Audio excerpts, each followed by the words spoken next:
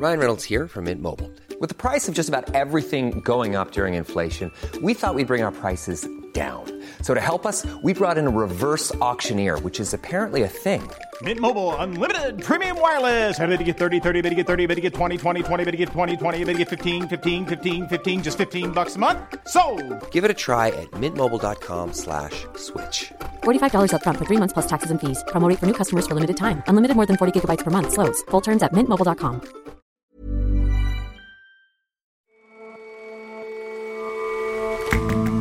Hello and welcome to The Intelligence from The Economist. In London, I'm Jason Palmer. And in New York, I'm John Fassman. Every weekday, we provide a fresh perspective on the events shaping your world. Brace yourselves, Donald Trump is going to run for the American presidency again. We take a look at the ramping up of a campaign that, in truth, never really stopped. And at temples across India, devotees have their heads shaved as an offering for divine favor. Much of that hair is exported and turned into wigs. But new regulations are making life harder for an industry already facing a slew of hairy problems.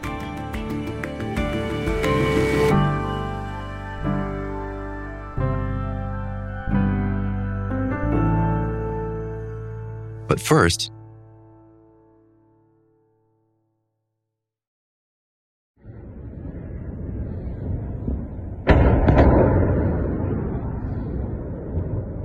wave after wave of Russian missiles struck Ukraine yesterday, including in the heart of the capital, Kyiv. In recent days, that has become normal. What was unusual was what emerged in the afternoon. I'm Alison Camerata, and we are following breaking news out of Poland, where a rocket has reportedly landed in Poland. Let's go right now. In the melee, an explosion happened over the border. Це російський ракетний удар по колективній безпеці. Це дуже суттєва ескалація. Треба діяти. Я хочу зараз сказати усім нашим польським братам і сестрам. Україна завжди вас підтримує. Ukraine's President Volodymyr Zelensky was quick to blame the Kremlin for an attack on NATO territory, saying that action needed to be taken. Exactly what happened remains unclear. President Joe Biden said it was unlikely the missile had been launched from inside Russia. And we agreed to support Poland's investigation into the explosion in rural Poland near the Ukrainian border. And I'm going to make sure we figure out exactly what happened. As confusion has reigned, responses have been measured. Poland's President Andrzej Duda said today the missile strike appears to have been an accident. But regardless of how it happened, it stoked long-standing fears of escalation. On Tuesday afternoon, as Russian missiles were raining down on cities right across Ukraine, there was an explosion in the afternoon in a small Polish village that was about 4 miles west of the Ukrainian border. This was a tiny village, and the explosion was in a pretty much uninhabited tract of land. But 2 people were killed in the explosion. Shashank Joshi is our defense editor. This immediately sparked fevered speculation about what had happened. The Polish government immediately convened its National Security Council. The Polish Prime Minister said there was no evidence of any further strikes or attacks or explosions, but Poland raised its military readiness, and American officials, including Tony Blinken, the Secretary of State, Joe Biden, the president, have been in contact with their Polish counterparts. So what do we know as of this morning about what exactly happened here? Jason, Poland's Ministry of Foreign Affairs said that what happened was a Russian-made missile. That's the phrase they used. A Russian-made missile landed in this village. Now, I've seen pictures of the debris. Some experts who've seen that debris say it looks a lot like the missiles that are fired by the S-300. The S-300 is a Soviet-era air defense system, usually used to take out missiles, incoming missiles and aircraft. But Russia has also been using it in an offensive capacity in recent weeks as its stockpiles have run down. What we've seen from Joe Biden, who was speaking from the G20 Leaders Summit in Bali in Indonesia, was that it was unlikely that the missile came from Russia. But that still leaves a number of other possibilities. And what are they? Well, one of them is that Russia conducted a rocket attack on Poland deliberately. That's one of the hypotheses. I think that's very unlikely. Another one is that it was a stray Russian rocket. But if it was, I don't think it could have been an S-300 because the range is quite small. And even if Russia was firing them from Belarus, I don't think they could reach this Polish village.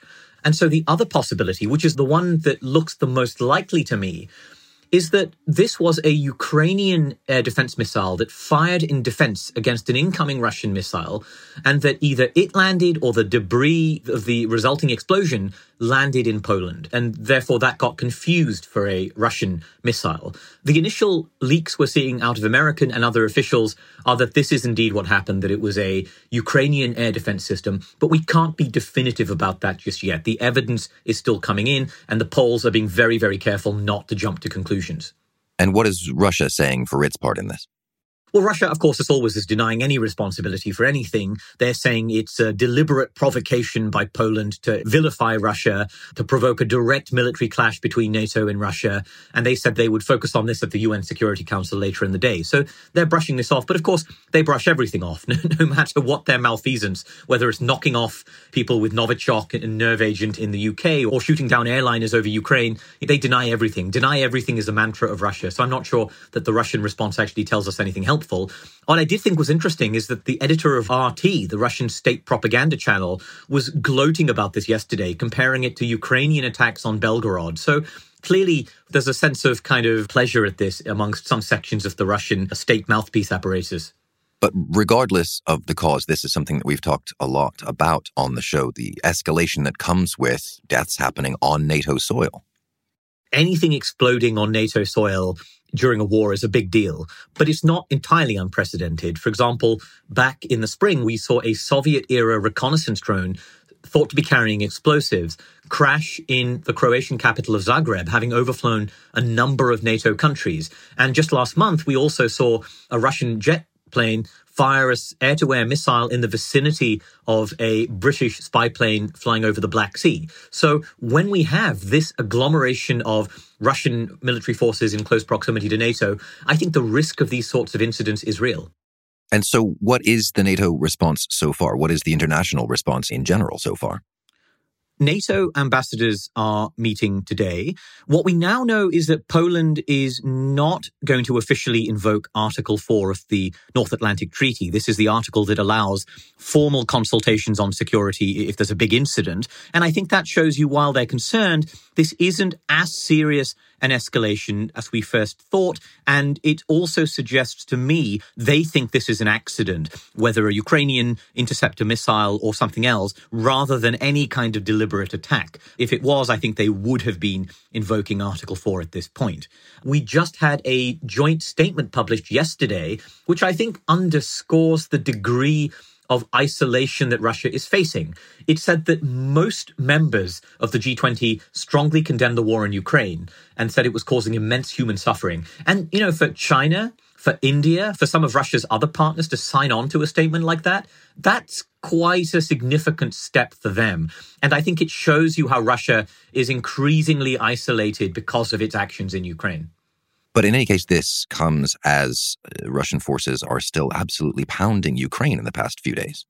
That's exactly right. The incident in Poland, as important as it is, should not distract or wash out the significance of what happened on Tuesday, which was the biggest Russian missile attack on Ukraine to date, at least apart from the first days of the conflict. This was at least 85 missiles, which targeted cities and regions right across the country, almost entirely aimed at Ukraine's energy infrastructure. And these are successful attacks. They have been shutting down transformers. They've been shutting down the power grid with really significant humanitarian consequences for the Ukrainian civilian population. This is a really big problem for the Ukrainians because the temperature in some places is dropping to minus 6 degrees Celsius. That's like 21 Fahrenheit later this month.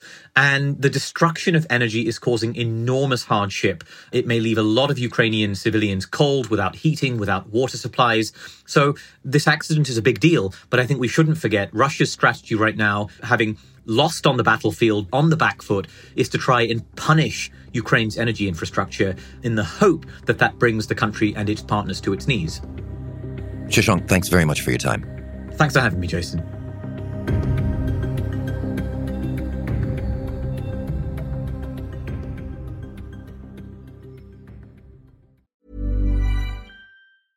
Hi, this is Janice Torres from Yo Quiero Dinero. If you own or operate a business, whether it's a local operation or a global corporation, partnering with Bank of America could be your smartest move.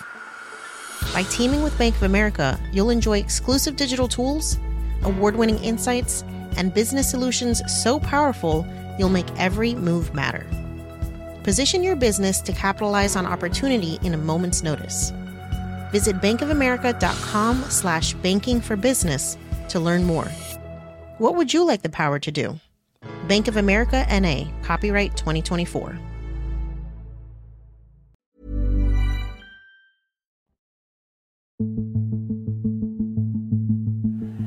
In order to make America great and glorious again, I am tonight announcing my candidacy for President of the United States.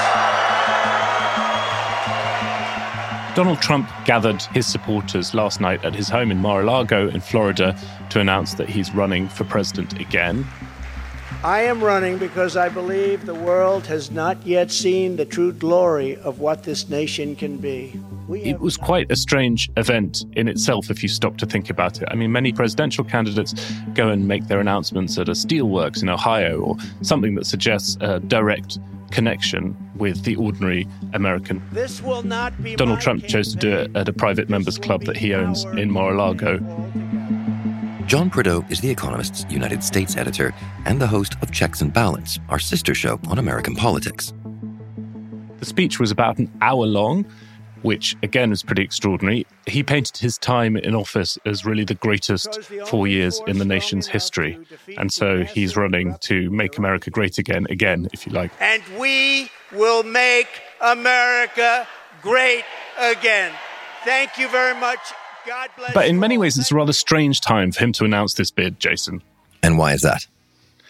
Well, Donald Trump had been hinting that he was going to announce his run for some time. He hinted heavily just before the midterms. I'm going to be making a very big announcement on Tuesday, November 15th at Mar-a-Lago. Which had the effect, I think, of reminding voters that he was still there hovering in the background and reminding them of his influence over the Republican Party.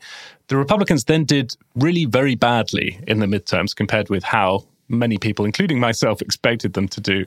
And many of the hand-picked Trump candidates lost. And so coming off the back of what looks like a defeat for him, it's a slightly odd time to announce his candidacy to rescue the country. And do you think he'll have that chance to make America great again? I think he has a chance of winning the presidency. I think it's important for people to take that seriously. I mean, if you start at the end and work backwards, were he to get down to the last two, America is pretty evenly divided. It's a 50-50 country politically. And if you are one of the two final candidates, then you have a decent shot, I'd say almost whoever is the candidate, of winning that election. But then go back a step. Could he win the Republican primary? Well, I think he starts off in a pretty strong position in some ways. He's never really stopped campaigning. He has a fundraising organization, which is pretty strong. And what we saw in 2016 when he won the Republican nomination for the first time. I humbly and gratefully accept your nomination for the presidency of the United States. Was that a fairly solid 30 to 40% level of support in the early states, if you have a divided primary field, can quite quickly knock out other candidates. But given what you say about what happened in the midterms, and in particular the candidates he backed, there's been a lot of talk as to whether or not he's got the political power he once had. I mean, doesn't he have something of a struggle to get that nomination, to get to that one-on-one contest? The way I'd put it is it looks like more of a struggle than it would have been a month ago. I really do think that he's been damaged by the midterm results. I think there's an opportunity, an opening for other Republicans of a kind that there hasn't been before. However, also I have to say, as a veteran Trump watcher, we've seen these kinds of openings before. We've seen them several times during Donald Trump's presidency. We saw them after January the 6th. And in each of those cases, Republicans who've wanted rid of Trump have failed to take advantage of those opportunities.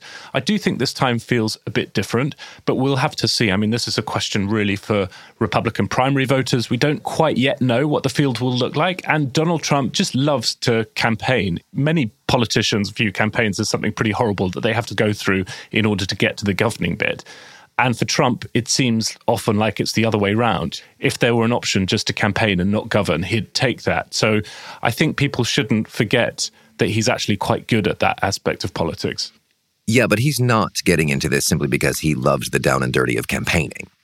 I don't know. I mean, there's clearly a lot of speculation that he's getting into it to distract from his legal troubles or to make it harder for the Department of Justice to pursue an indictment against him. I mean, certainly the idea of the DOJ indicting a Republican presidential candidate and one who probably starts as the front runner is pretty uncomfortable for a lot of people, even those who think that Donald Trump was a very bad president who may well have broken a lot of laws. So about that, how will the legal cases surrounding Mr. Trump affect his candidacy here, or vice versa? How will his candidacy affect those cases? So I'd say two things on the cases. Obviously, there are lots of them, and there are many different flavors. There are the ones about his business. There are the ones relating to January 6th. Even though he was the only person in the world who could call off the mob, he sent to the Capitol. He could not be moved to rise from his dining room table and walk. There was speculation earlier in the year that one thing that might delay Donald Trump's announcement was that at the moment, his political action committee has been paying a lot of legal fees. And as soon as he announces, that would become harder. And the other thing to keep an eye on, Jason, is that many of these cases are going to take a really long time to litigate and then to be appealed, maybe all the way up to the Supreme Court. So it's not at all unlikely, I think, that you end up having a Republican primary candidate, maybe even a front runner, who is under indictment with cases that haven't been resolved, who then runs in 2024, which again, I think would be very troubling for the rule of law in America. But all of that presumes that he ends up getting the nomination, and that's not written in stone yet. No, it's certainly not written in stone. He will have rivals, and most people, including me, expect Ron DeSantis, the governor of Florida, to run, who of course did extremely well in his re-election, winning by about 20 points. Florida is where woke goes to die. Your home state of Florida, Jason, is suddenly at the center of Republican politics, with both Trump and Ron DeSantis being based there. There's talk of Glenn Youngkin, the governor of Virginia. God, you guys are awesome. There's speculation around Mike Pence, Mike Pompeo. We don't yet know how strong any of these candidates would be relative to Trump. The primary process, as you well remember, goes on for a long time and can be pretty grueling, and you learn a lot about candidates along the way. And then the other thing I'd say is that if that field is large, and if it remains divided, that would probably help Trump as well. And what about the perspective of the Democrats? What do you think it does for them, for their calculus, for their feeling about 2024 to have Trump back in the spotlight? Well, Joe Biden has said that he will make a decision on whether to run again or not early next year. He's turning 80 on Sunday, so he would be extremely old when he's running. Donald Trump is already an old candidate, but has a vigor that I think President Biden, for all his many good qualities, lacks.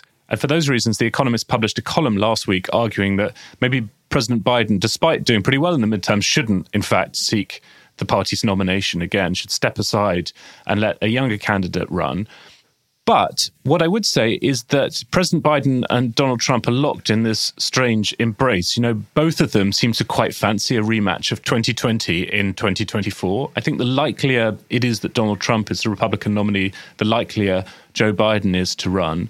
And for Trump, certainly he wants a rematch with Biden. He wants to, in his telling, beat him again. Of course, he didn't beat him in 2020. He lost, but he's never accepted that defeat. I have no doubt, however this plays out, though, that we're going to hear lots more about this on Checks and Balance. Yes, that's right, Jason. We'll have an extended episode of Checks and Balance dedicated to Donald Trump's announcement on Friday. I'll be there with Charlotte and Idris trying to work out what to make of this. Right. I will keep an ear out. For now, John, thank you very much indeed. Thank you, Jason.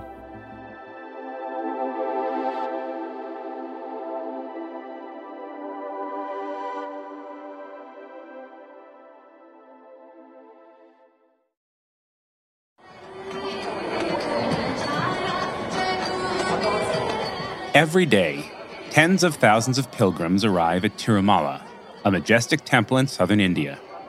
Many are there for the sight of the sanctum of Lord Venkateswara, an avatar of Vishnu. They may wait up to 20 hours for the privilege.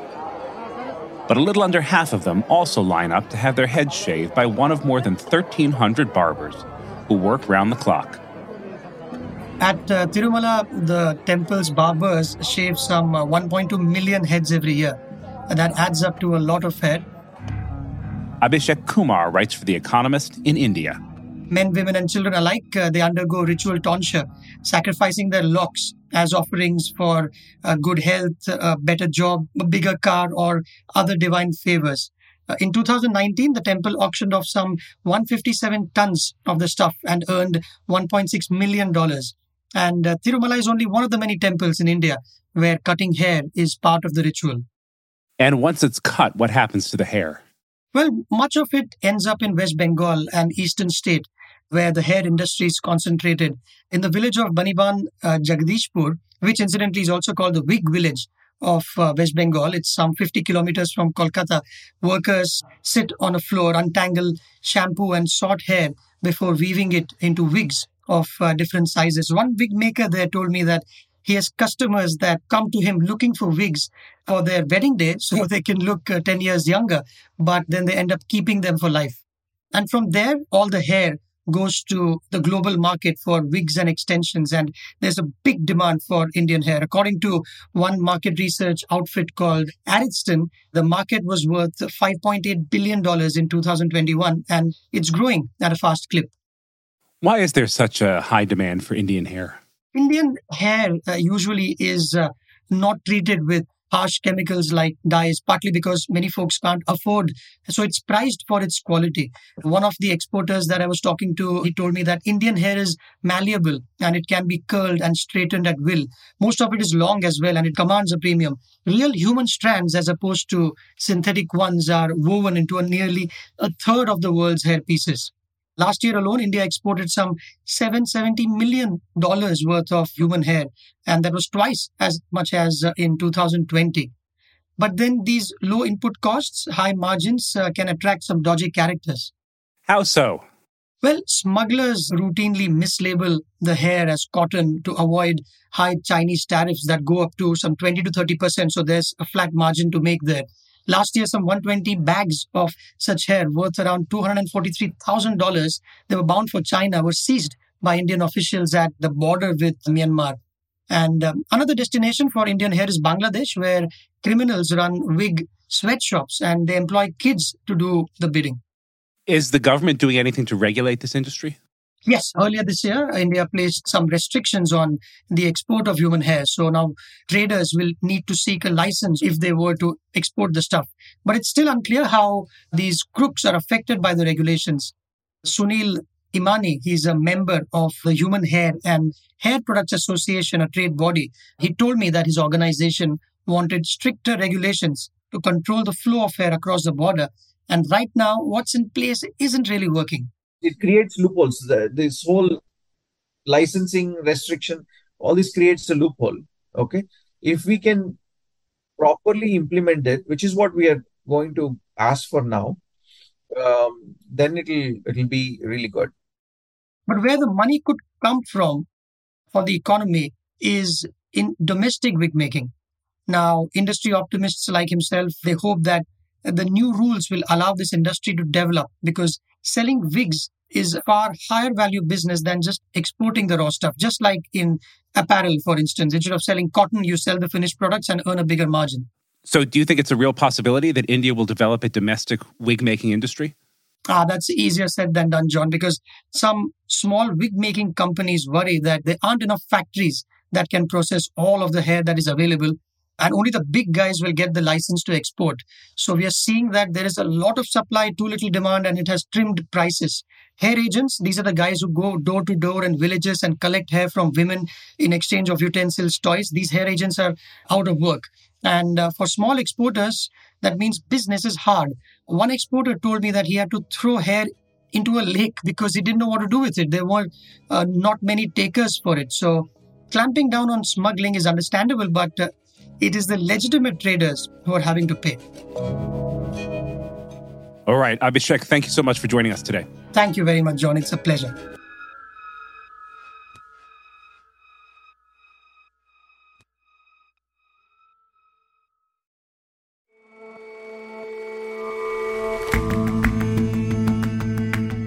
That's all for this episode of The Intelligence. Let us know what you think of the show. You can get in touch at podcasts@economist.com. And you can subscribe to The Economist at economist.com/intelligence offer. The link is in the show notes. We'll see you back here tomorrow.